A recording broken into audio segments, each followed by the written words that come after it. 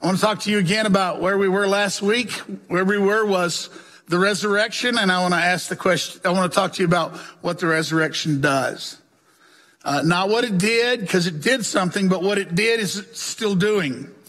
And so the reality is that the resurrection from the dead accomplished something that had never before been accomplished, and that remains a fixed reality in this world. That is to say, it produces within us a brand new way of seeing things, a way that was never possible before. So I want to talk to you about what the resurrection does. And as I do, I'm going to sprinkle in some thoughts about theories and politics and philosophies. And you know me, I'm going to chase some of those kinds of rabbits. But let's do the word first. Let's talk about the ascended life. Wonderfully, I did get a question about this text in John chapter 3, where Jesus is talking about salvation. And before we get to that wonderful verse 3:16, Jesus is talking to Nicodemus. He's telling Nicodemus about the age to come.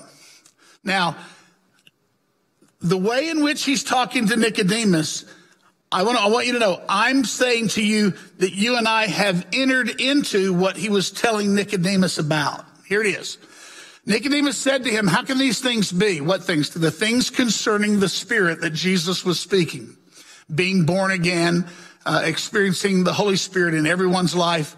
Jesus answered him, are you a teacher of Israel and you don't understand these things? It always makes me feel better when rabbis didn't know what they were talking about and they were talking to Jesus. Always makes me feel better when anybody doesn't know what they're talking about, because all of us don't know what we're talking about in some ways. And I want to tell you, there's probably never been a time when more people are talking who don't know what they're talking about. I'm doing my best to stay in my lane about COVID-19. There's much more that I don't know than I do know. What I do know is that it's changed our way of life. It's changed the world. What I do know is that it's created misery and sorrow and pain for far too many people. What I do know is that it's created fear. And what I also know is that's exactly what the resurrection comes and deals with. So let's go there. Are you a teacher? You don't understand these things. Truly, I say to you, we speak of what we know. This is Jesus with that royal we. And hear and bear witness to what we have seen. But you do not receive our testimony. If I've told you earthly things and you don't believe them, how can you believe if I tell you heavenly things? And then he gives this word. No one has ascended into heaven except he who descended from heaven, the Son of Man. And as Moses lifted the serpent in the wilderness, so must the Son of Man be lifted up, that whoever believes in him may have the life of the age to come, what's called eternal life. Now, there's a lot of fun in here. Nicodemus had come to Jesus and he said, we know you came from God, because no one can do what you're doing unless God is with him. So now this is Jesus saying, the reason you don't understand me is because I came from God. The reason you don't understand me is because I'm speaking to you of a way of thinking, a way of living, a way of being that can only come from above. Oh, we're going to talk about heaven today. Yes, we are. We're going to talk about living the ascended life. So the ascended life means there's a viewpoint that comes into a people who are a people of the Spirit that is only possible because of the Spirit. And it's only possible because the one we're worshiping, though he was dead, he lives. And he spoke to us of things of life or death. No one has ascended into heaven except him who descended from heaven, Son of Man. Which Jesus is saying to Nicodemus, the reason you don't understand, the reason you ask, how can these things be, is because you haven't seen from an ascended point of view.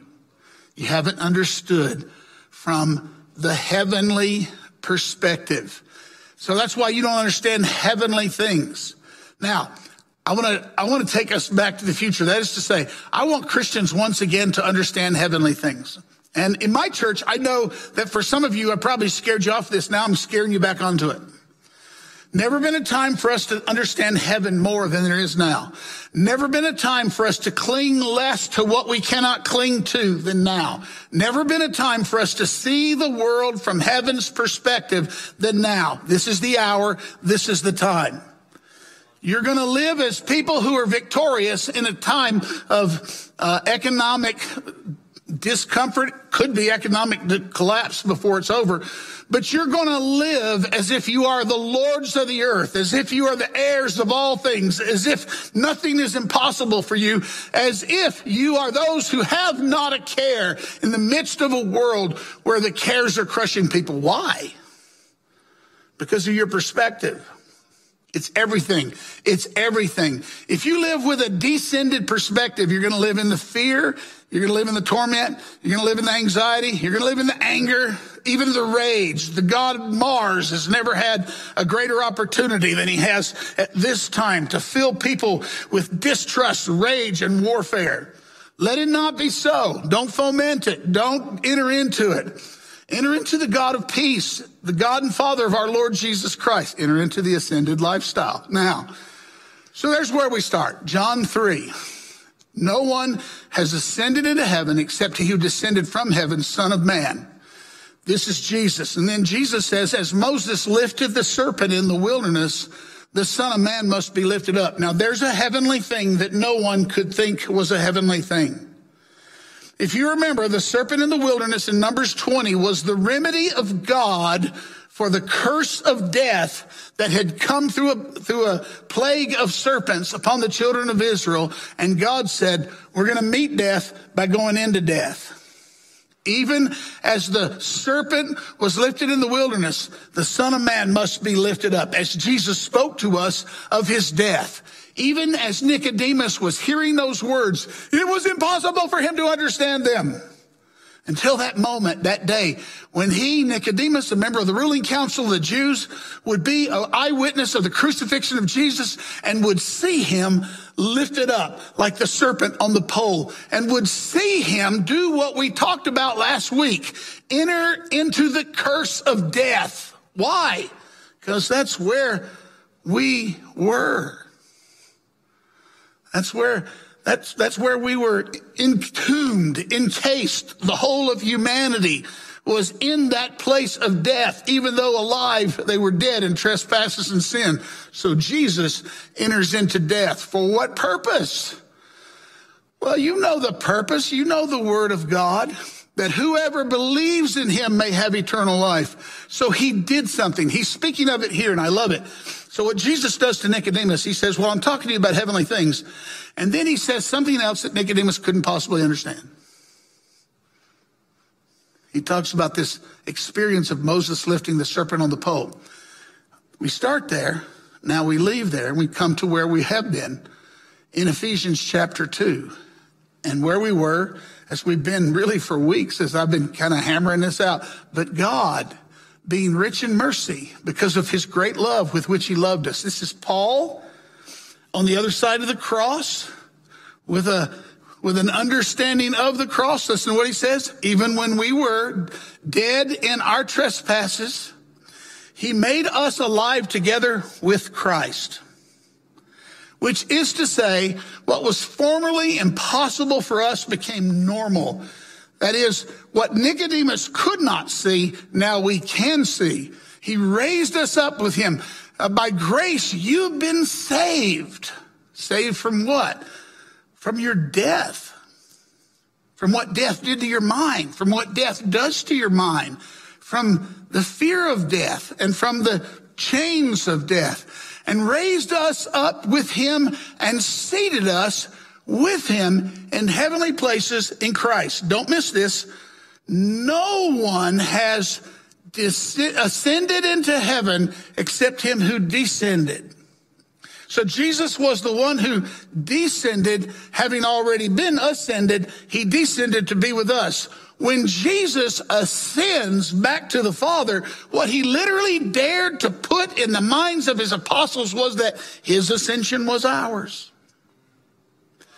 What does that do? That makes possible for us to live and breathe and think with the mind of Christ. that makes possible for us to have a heavenly perspective. It was not accessible to us. It could not be reached by us. But when Christ again ascended, he took us with him and made us alive. You're not dead. You're no longer in death. The fear of death has no grip on you. Now, I am not saying that in order to make you live in opposition to the measures that our government is asking us to take. I'm asking you to live above the measures the government is asking us to take, which is to say, to submit to the care of all people freely, joyfully, with the understanding that we don't have to be afraid. We take care for one another. Listen, the things that we're being asked to do are nothing more than being asked to love one another. Christians should be the last people in the world grumbling against that. Now, let's talk. So that in the coming ages, he might show the immeasurable riches of his grace and kindness toward us in Christ. Right now, Christian person, you're on display. If you're grumbling, again, I keep saying this, you got to stop. Now, hear me, because if you talk to me, you're gonna think you're hearing two Allens. I'm the guy that's both saying, yes, we have to submit to this hard season, and I'm also saying we can't stay here forever. We can't stay here forever. So listen, you want to do the right thing? Pray. Pray for what? This curse of death to be removed. Pray for this curse of this disease to be overcome. More than anything, pray for the fear of this thing to be so overcome that we can take the measures that are going to require. Sooner or later, some measures of bravery are going to be required. Sooner or later, some measures of people that are emboldened are going to be required. For now, we're in a situation where what is required of us? Encourage one another, love one another, serve one another, give to one another. I'm going to come to all that before I'm done, but I always like to tell you where I'm going before I get there. So, Jesus had an attitude that was not possible for Nicodemus. Then Jesus now has an attitude that was possible for all of us. What was impossible for Nicodemus, the way of thinking, the ascended way of thinking, is now possible to us. And what I'm going to say to you is that historically, the Christian church thrives because of getting hold of this. Now, it's not automatic. It always requires apostles, prophets, pastors, teachers, and evangelists to come and tell people, hey, think like those that are alive from the dead, not like those who are fearing death. Think like those who are risen and seated with Christ in heavenly places, not like those who are in chains of defeat and despair. So we have to do it. But there have been wonderful moments in history when Christians have done it. So listen to me, this is our hour. This is our time. This is the time that all the time you get told about these things, that there was a awful season, war. This is pestilence. By the way, I know why people send me stuff. I know why people ask me questions, because I get asked questions every day about what's behind this all the time, because everybody wants to look behind the curtain. And we all, listen, I just want to say something to you. Would you please look behind the heavenly curtain instead of behind the curtain of here on earth looking for the boogeyman? There's plenty of boogeymen to be found. But you and I, would you please let us look to what Christ is doing. Let us look to what he's calling us to do. And he isn't calling us to sow suspicion and fear and anger and wrath. He's calling us to sow generosity and love and compassion and perseverance and endurance and that overcoming kind of goodness. And what a season this is. Why? Because let's look at this one more thing. Let's look at Hebrews chapter 2. So I did John 3, I did Ephesians 2, now Hebrews 2, and then some exhortations. Since therefore the children share in the flesh and blood, he himself likewise partook of the same, that through death he might destroy the one who has the power of death. That is the devil. And deliver all those who through fear of death were subject to lifelong slavery. For surely it is not angels that he helps, but he helps the offspring of Abraham. That is to say, human beings. In this case, the writer of Hebrews is writing specifically to Hebrew Christians who had given their lives to Christ. And then, listen, the difficulties of their life were causing their faith to falter. All the time people will say to me that, from time to time, someone will say to me, I had a lot of faith and I was strong in my faith, and then my mother died. Something like that. And what they'll say is, my heart was shattered by the loss of somebody that I loved so much. My mother died. And they'll literally be talking to me about having lost their faith. And I will say, what was it about your mother dying that made you lose faith in the one who conquered death? Because I don't understand. I want you to help me understand. What I'm saying to you is that the uniqueness of the Christian faith is that it addresses the core human problem. People say, I can't believe in a God who allows all this stuff. Well, it's the only one I have. And I believe in the God who did something about all this. Your mother's death is not final because of Jesus Christ. Your mother's death is not the last story about God because of Jesus Christ. The sure and final story about death was revealed to us in Jesus Christ. Jesus Christ is the so what to the miseries of life. He's the so what to all these things. When people send me their objections, their fears, their trials, or when people send me things that weave stories of the darkness that is behind this, because listen, there's always darkness behind this. When people tell me those stories, I'm always asking this, okay, now tell me so what? Tell me the so what? What's the so what of what you think is behind the curtain?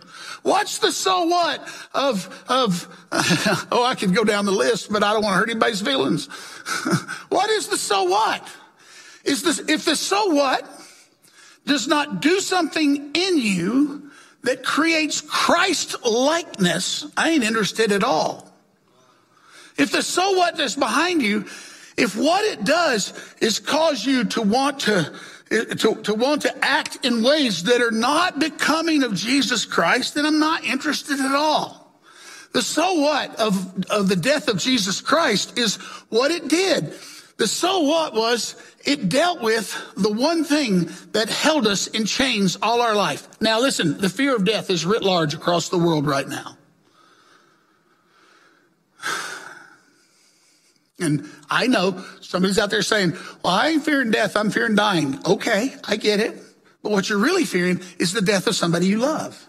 What you're really fearing is the loss of everything you have. It still is the fear of death.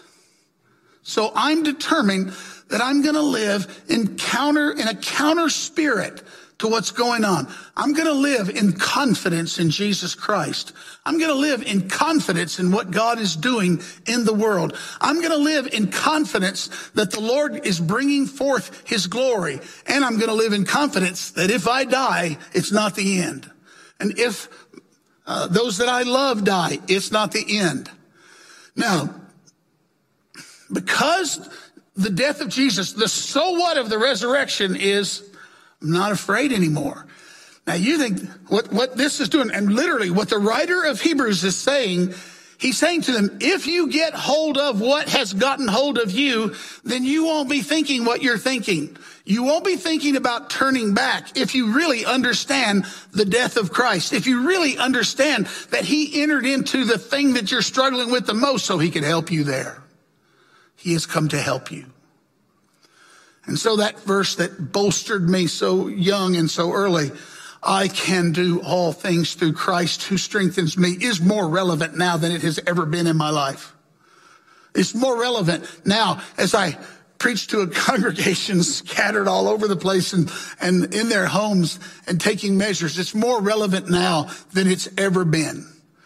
By the way, that passage literally addresses the economics, because when Paul wrote that passage, he was talking about his own economic situation. Whether I speak from abundance or whether I speak from lack, whether I have everything or whether I have nothing. And he's saying, because you see, I've learned I can do all things through Christ who strengthens me. And this is why we are dialed into this one. What can we do? We can help. Boy, when I talk to people around the world that are serving Christ, all I hear is, well, we're helping people. When I heard from my old friend Simpson, what are they doing in India? They're feeding the poor. I heard from my old friend Danielle and Emily up in Nepal. What are they doing? They're ministering to people who are poor. When I hear from my newer friend Samson, what are they doing? They're caring for the needs of the poor. What is God calling us to do in this hour? Care for needs. So listen, one of the things we're doing, we're devoted to helping see to it that all our congregation gets through it. What you're doing where you are is seeing to it that your children get through it, your neighbors get through it. Seeing to it that somebody that you know gets through it. Listen, even if you can't pour into a benevolence offering, you can be benevolent. You can be benevolent where you are. When I talk to my friend Johnny Buckner in Starkville, all he's doing is telling me how he's on the phone all the day. He's on the phone with city and county officials, and he's talking to the mayor and the police chief and to the ministries that are pouring into people. And listen, Starkville, Mississippi is a college town. It means the people are gone. The tax base is gone. The place is suffering in a whole unique way. And every time I talk to Johnny, he says, Alan, you do all this theorizing about what's behind things. He says, I don't really have time to do it. Thanks for doing it for me. and what is he doing? He's looking at what is created by what is. What's the new reality that's created by what is? And how can I be Jesus in the new reality?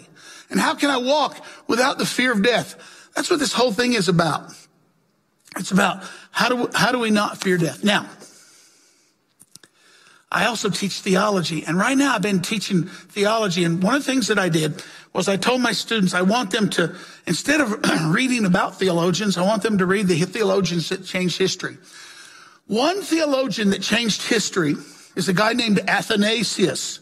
And anybody who knows anything about Christian history, when they get to studying, the name Athanasius will come up as a bishop of the church in the 4th century, as a bishop who arose at a time when the truths of Christianity were being questioned like never before. And he wrote a treatise, the actual first treatise ever written, was called On the Incarnation. I had my students read that and write reports on it. Now, this is so helpful right now, because when he wrote that thesis, here's what he said.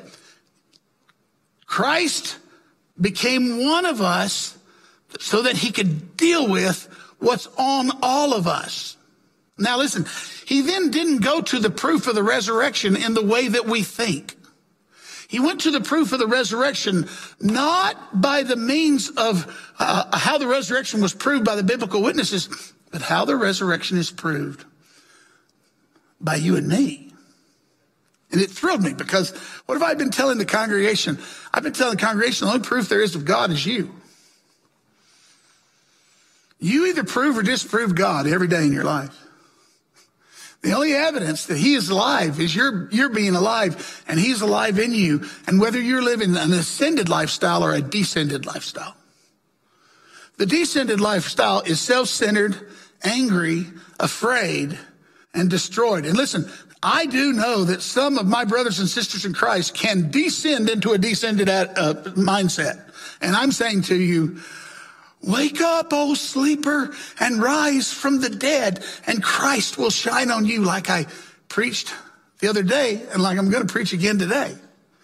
And so what was interesting was what Athanasius did was he was talking about the proof of the resurrection, or the proof of Christ being in them. Let me read to you, and I'll actually place it where you can read it with me. This is an ancient writing. He said that death has been dissolved and the cross has become victory over it, and that it is no longer strong, but is itself truly dead. Death is dead. No mean proof, but an evident surety is that it is despised by Christ's disciples, and everyone tramples on it and no longer fears it, but with the sign of the cross and faith in Christ treaded underfoot as if something dead. Of old, before the divine sojourn of the Savior, all used to weep for those dying as if they were perishing. But since the Savior's raising the body, no longer is death fearsome, but all believers in Christ tread on it as nothing and would rather choose to die than deny their faith in Christ.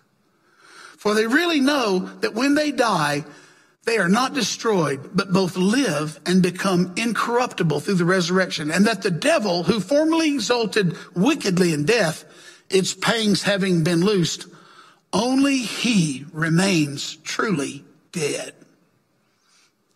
You get that from this 4th century bishop? And the proof is that human beings, before believing in Christ, view death as fearsome and are terrified at it. But when they come to faith in him and to his teaching, they so despise death that they eagerly rush to it and become witnesses to the resurrection over it effected by the Savior. What? For even while they are still young in stature, they hasten to die. And not only men, but also women practice for it with exercises. It has become so weak that even women who were formerly deceived by it now mock it as dead and paralyzed.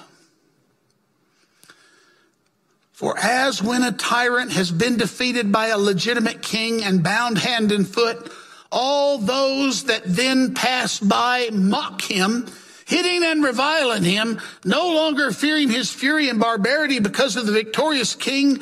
In this way, death also, having been conquered and placarded by the Savior on the cross, and now bound in hand and foot, all those in Christ who pass by it trample on him, and witness to Christ they mock death, jeering at him, and saying what was written above, "O death, where is your victory? O hell, where is your sting?" This was a bishop of the 4th century, as he was exhorting the people of God, as he was exhorting them to not live in fear of death. There have been examples of this now, and you don't want to miss it. One of the reasons that the earliest Christian church prevailed while other faiths were dying, I'm going to tell you something that comes from this, and I'm going to tell you something that later in Athanasius' writing he himself talks about. So I'm going to give you actually a couple of reasons. Rodney Stark, and I don't know if Dr. Stark is still living. He used to live in Corrales, and I tried on a number of occasions to find out how I could interview him. Rodney Stark has written a number of books, sociology books, dealing with the veracity of the Christian witness in history, dealing with such things as Christianity and the rise of science, Christianity and the other religions, and Christianity and why it spread so abundantly. One of his books is called The Rise of Christianity. There's actually 2 versions of it, a small one and a large one. But in it, there's a chapter about plagues. And what he noted in his chapter about plagues was overcoming the fear of death so impacted those early Christians that whenever someone in their company perished, or I want to say perished, fell under the sickness of a plague. And in those days, listen, the plagues that went through killed 20, 30, 40% of the population. Nothing like what we're dealing here. But one of the reasons that One of the things that following Christ did was it put such an absence of the fear of death in people that they cared for those who were sick, even if by no other means than washing their wounds and giving them food and water. And helping them be clean. He said those measures lowered the death rate among the believers tremendously. And because, you see, those who had pagan religions in those days, they were terrified by death because they had murky, strange beliefs about what happened after you die. But because the Christians had an ascended view of dying, they lived without the fear of death, and by doing so, conquered, and the Christian faith spread. Now, healthcare-wise, things have changed so dramatically that the exact thing that they did is not the exact thing that we do. What's for you to do is to say, okay, now what shall you do as a person no longer fearing death? Well, you're going to speak life instead of death. You're going to speak hope instead of despair. You're going to be generous like you've never been before. You're going to be willing to endure hardship because you're doing it for one another. You're going to do the best you can do to stay connected in wholesome, healthy ways. By the way, there's some benefits to this horrible plague. You'll forgive me, but I was thinking hardly anybody gets drunk and stupid and has a night of wild sex with a stranger. Why? Fear of death. Why? Social distancing. I thought, well, Lord, even in the midst of this, there's a good outcome. You lowered the stupidity significantly. Lots of things have happened that have changed things. They're not all bad. Enter into what you can of what's blessed. Enter into it with joy. Enter into it with love. Enter into it with hope. Enter into it with peace. Enter into it with triumph. All right, now let's go a little further.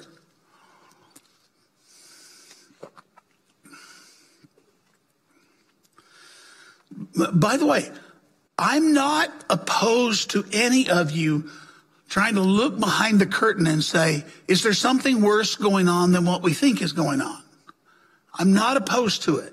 I'm simply going to say to you, tell me the so what. I can tell you the so what of the gospel I'm preaching. And I can tell you why it's a time now, like never before, for Christians to say, we have the answer to plagues. We have the answer to death. We have the answer to chaos.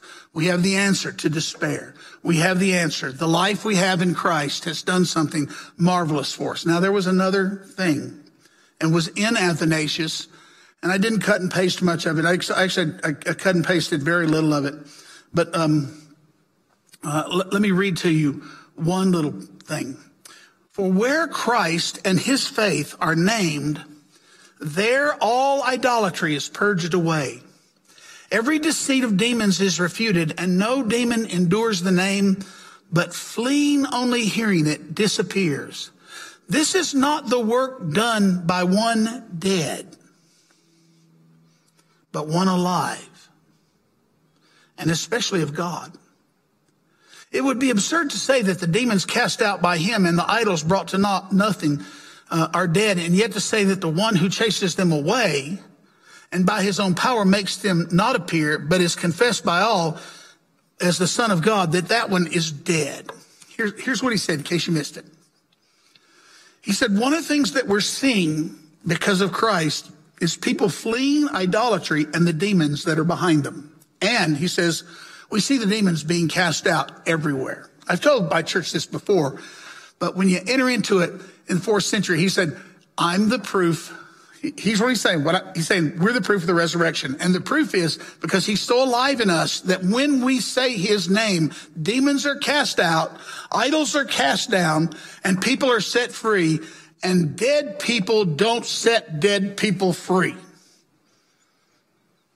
And a dead Christ cannot bind demonic powers hands and foot. Now, it's an interesting thing. We live in a day where people don't believe in those spiritual powers and yet are controlled by them all the time. You see it manifested in rage. You see it manifested in fear. You see it manifested normally in avarice and lust. Always behind that is a spirit controlling people, and you and I have the power over them. So speak the name of Jesus to people as to send the tormenting demonic spirits that they're feeling, that they're being controlled by, to flight. But there's more. There's more.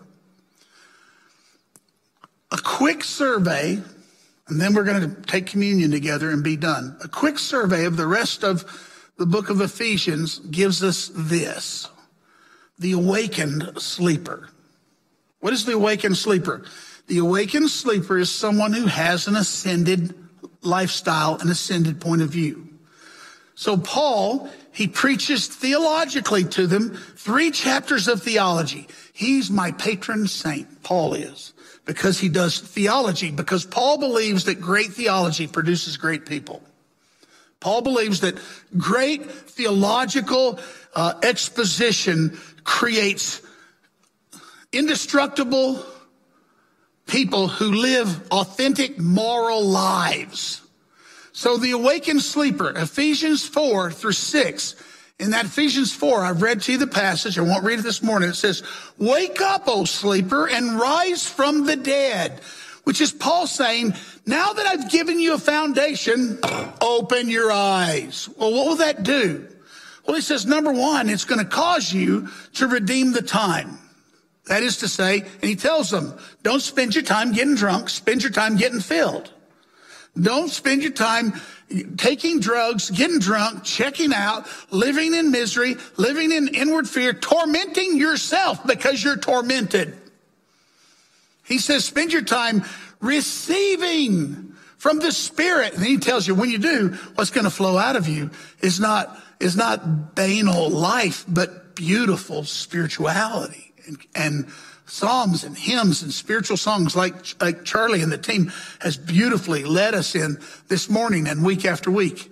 And then he says this one phrase, submitting to one another. Boy, do we hate that. I got news for you. You're learning to submit. You're learning to submit right now. You're learning to submit. And listen, while I will speak with those who say, don't give in to all things, I will speak and say, no, there's a time to submit. I have submitted myself. I am living a submitted lifestyle.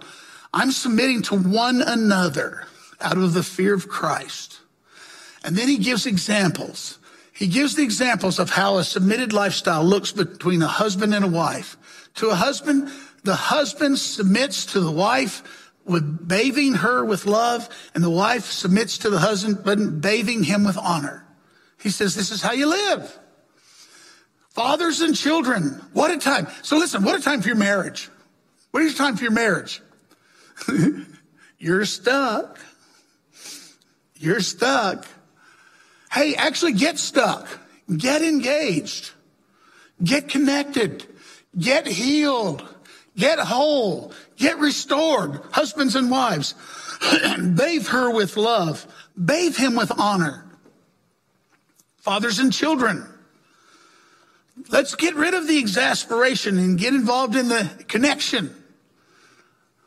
Let's get away from the raging at the children and the railing at your parents. Get connected. This is what he says. An awakened person does these things. An awakened person lives in the Spirit. An awakened person lives a submitted life. An awakened person lives in relationships. And then the slave and the free is powerful and powerless. If you're powerful right now, if you have power, think of those who are powerless. If you have the ability to pay people who need to be paid, pay them. If you have the ability to encourage them, encourage them. If you have the ability to help them, help them. This is a great time to be a Christian. So, redeeming the time, submitting to one another, and standing against the enemy. Yes, care about the curtain. But understand this, always behind the curtain is the serpent and his power. And he's been defeated. and you're fully equipped to be able to deal with him. So don't submit to lies. Don't submit to the internal self-destruction, but stand against the wiles of the enemy. One more word from Athanasius. Is this then a meager proof of the weakness of death? Or is it a feeble demonstration of the victory over it wrought by the Savior? When boys and young girls in Christ despise this present life and practice dying, for by nature human beings are afraid of death and the dissolution of the body. But this is the most amazing thing, that one who has put on the faith of the cross scorns even things according to nature and is not afraid of death because of Christ. And is not afraid of death because of Christ. Are we going to die, Mommy? I don't know, children. But I know in Christ we're not going to die. I know in Christ we have put on victory over death. I know in Christ we are able to overcome. I know in Christ we are not conquered. I hope that by now on these services you've become accustomed to the fact that I'm going to prepare and serve for you the table of the Lord. Why? Because it's time to receive. You're not here, I can't lay my hand on you. I'm not really interested in you laying your hand on your screen. I am interested in you receiving. I want you to receive to the fullness. And the most common way that we receive is eating and drinking. Every one of us, every day, life is not determined by eating and drinking, but eating and drinking is a necessary act of living. And Jesus entered into our eating and drinking because he wants to give himself to us. He wants to give himself to you. So listen, right now, today, okay, you say, well, Pastor, you know I got drunk last night. Well, you're not going to get drunk this morning. You're going to receive Christ. You don't know, Pastor, I haven't been submitting in the spirit of Christ. Well, you're going to submit to Christ right now. You don't know, I haven't been loving my wife, honoring my husband. Well, you're going to love Christ and honor Christ now. You don't know, I've been exasperating my children. Well, you're not going to be an exasperating child right now. You don't know, I've been fearing the loss of my power. Well, you don't have any power now. Here, every one of us stands before Jesus or sits before Jesus. We are weak and frail, but we are more than conquerors through him who loved us. And he has given to us a meal whereby he intends to minister himself to us. And so Jesus is coming to you today through the bread and through the cup. And Jesus is saying, I'm giving myself to you. Receive me. I am coming to you. Open yourself to me. And so this morning, Jesus, I'm going to receive you. And as I do, I'm going to think about the direction of my life, the position of my mind, the relationships of my family, the distancing that has brought to me a pain I did not know before. And I'm going to realize that you're coming near. And so I say to you that Jesus, on the night he was betrayed, took bread and he broke it and he gave it to his disciples. He gave himself on the night he was betrayed. He said, this is my body which is given for you. If you're sick today, I want you to receive the body of Christ. He is not sick. I want you to receive the living, broken, wounded body of Christ. He is not sick. The body of Christ. Jesus, thank you that you are giving yourself to us. We do the only thing we know how to do. We say yes, and we say thank you. body of Christ is given for us.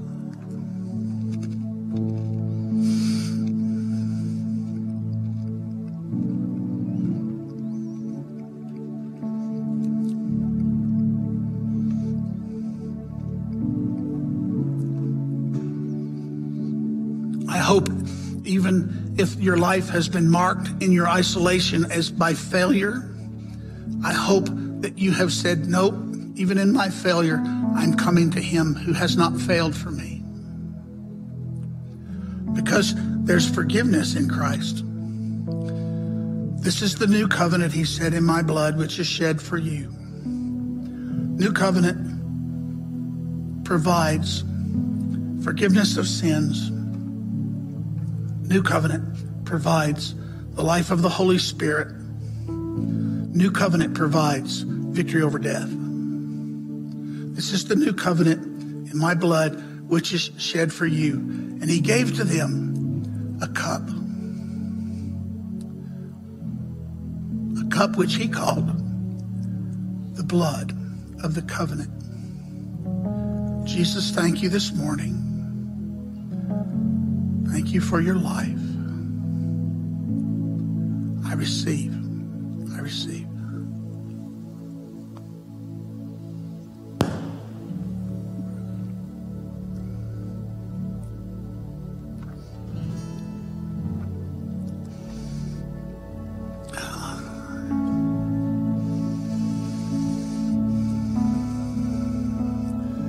Do not be afraid. Do not be angry. Do not be cast down. Rise with Christ. Sit with him in heavenly places. And behold life from a whole new perspective. I love you. We're going to be doing Zoom prayer meetings and Zoom Bible studies. We'll make those known to you as best we can. We're going to do more than we've been doing. All that's wonderful, but this is the moment right now. This is the moment. Presence of God, linger on your people. Presence of God, bless your people. May the Lord bless you. May the Lord keep you. May the Lord make his face shine on you. May the Lord be gracious unto you. May the Lord lift up his countenance upon you. May you look full in his wonderful face, and may he give you peace. Shalom, shalom.